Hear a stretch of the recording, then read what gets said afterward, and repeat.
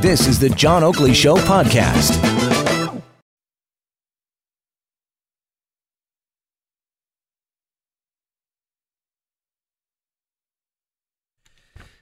And away we go. Panel part of the program. Topics worthy of discussion. Brought to you by Pizzaville. Dial pound 3636. My friend Angelo, he did threaten on Sunday when I saw him at the big tennis thing at York University that he was going to deliver some pies for the panel because, well, goodness knows they've been hawking me for months now. Where are the pies? Where are the pies? And here are the pies for the assembled this particular afternoon. Anyway, Kevin Gaudet, President of BrightPoint Strategy, formerly head of the Canadian Taxpayers Federation. How you doing, chowing down on? I am loving this pizza, man. It's good stuff. Awesome. Yeah, you got the margarita. You know he imports those. I got one of each. Yeah, well, he imports those cherry tomatoes direct from Italy. They're at a premium, he was telling me, but it makes all the difference in the world. And I was reading an article talking about that the carbon footprint of that is actually even better. Oh, good. Good to hear. Well, there you go. In which regard? Apparently, I'm dying to hear. It's a great article in the National Post today, Corcoran put it up, talking about comparing different fruits and vegetables and the carbon footprints and how the 100-mile dot's not all cracked up to be what people allege. Interesting. All right. We'll pick up on some of the food-related stories here in the news in a while. But Elissa Freeman's with us as well, PR and pop culture media expert. How you doing? Oh, so fine with this pizza. Thank you, right. Pizzaville. Enjoy. And Michael Diamond, campaign strategist, political commentator with UPSTREAM Strategy Group. How you doing, Diamond? There's pizza. Good. Let me ask you first off, Michael Diamond, you're the campaign strategist and all the rest of this. Justin Trudeau blows through town, meets the mayor. They're talking gun violence and gangs and so on and so forth. But he doesn't miss the opportunity to lay into Doug Ford saying, Ford's cut back on certain developments. I guess there was going to be a community center up there at Lawrence Heights, Lawrence and Allen Road area. And any opportunity he can take to make him his piñata. Do you think that's going to be a winning strategy here in this Toronto area in the 905? Look, after 15 years of Justin Trudeau's running mate, Kathleen Wynne, bleeding us dry from any ability to have surplus money, it's not a surprise that the current provincial government had to make tough decisions. What I think is really interesting is how the Prime Minister is trying to attack the province, which is investing in areas that matter to regular people. Well, he's covering for the fact that it's his government that has denied needed resources to immigrants and refugees who they've allowed to come in without any due diligence and the proper work that they needed to do to make sure that when we welcome these people to our country and to our Canadian family, that the resources and support was there that they were going to need. All right, and this is what he's saying, because the refugee money wasn't forthcoming. Now when Justin Trudeau earmarks at, I guess he was talking up legal aid the other day in Parkdale, $26 million or whatever, to help these folks out. Is that somewhat misleading or mischaracterizing his largesse, Kevin?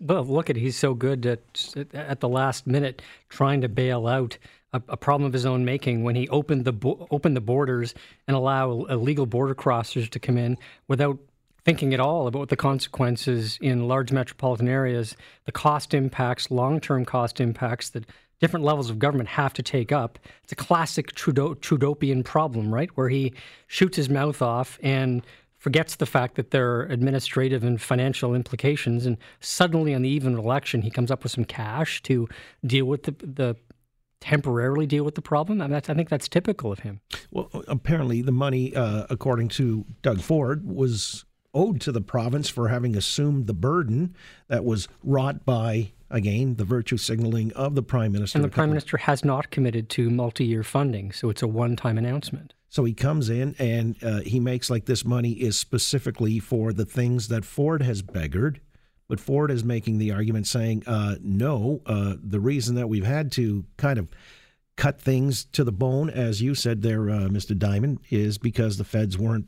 So it's who do you believe, who has more credibility on this front?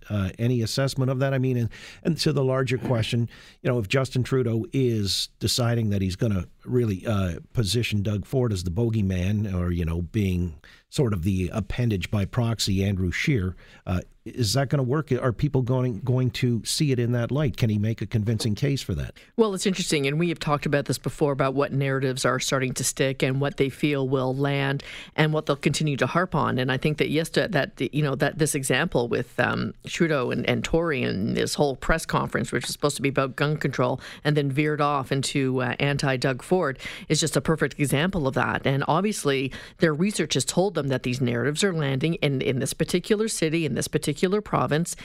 And I have to say that personally, I was, when I was listening to this press conference, the playback, I was appalled.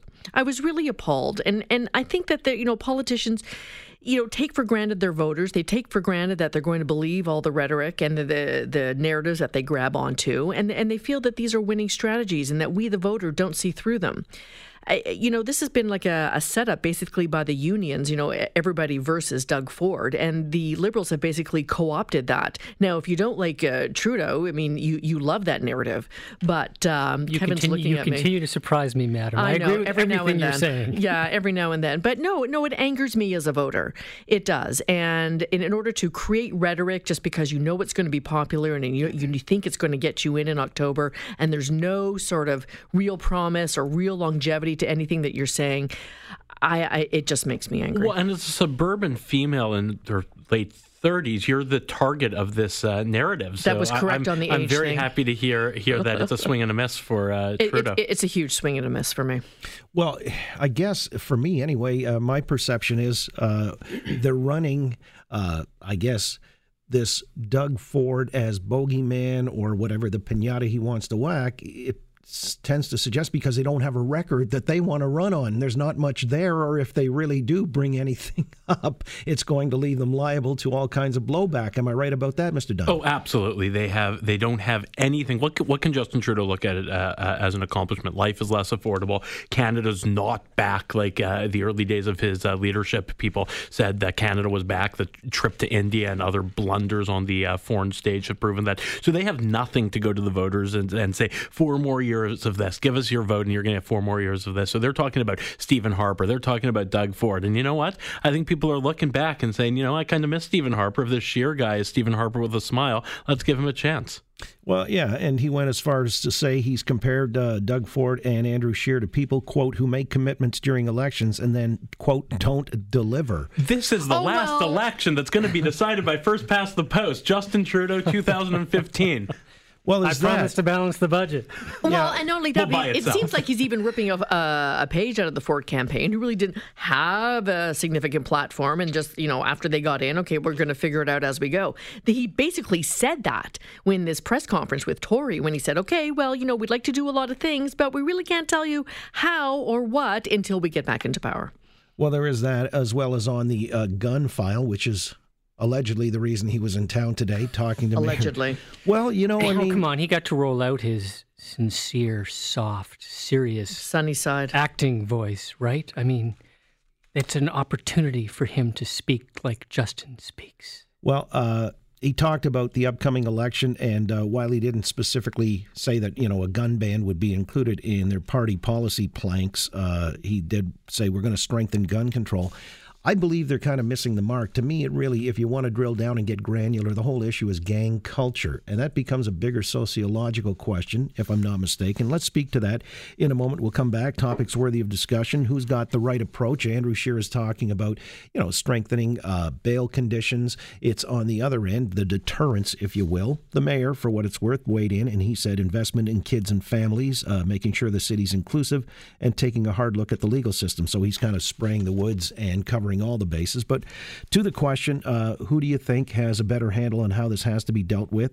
The gang, gun violence, all the rest of those attendant questions, topics worthy of discussion here on The Oakley Show. Global News Radio, 640 Toronto. Thanks for listening to the John Oakley Show podcast. Be sure to rate, review, and subscribe for free at Apple Podcasts, Google Podcasts, and anywhere else you get your on-demand audio.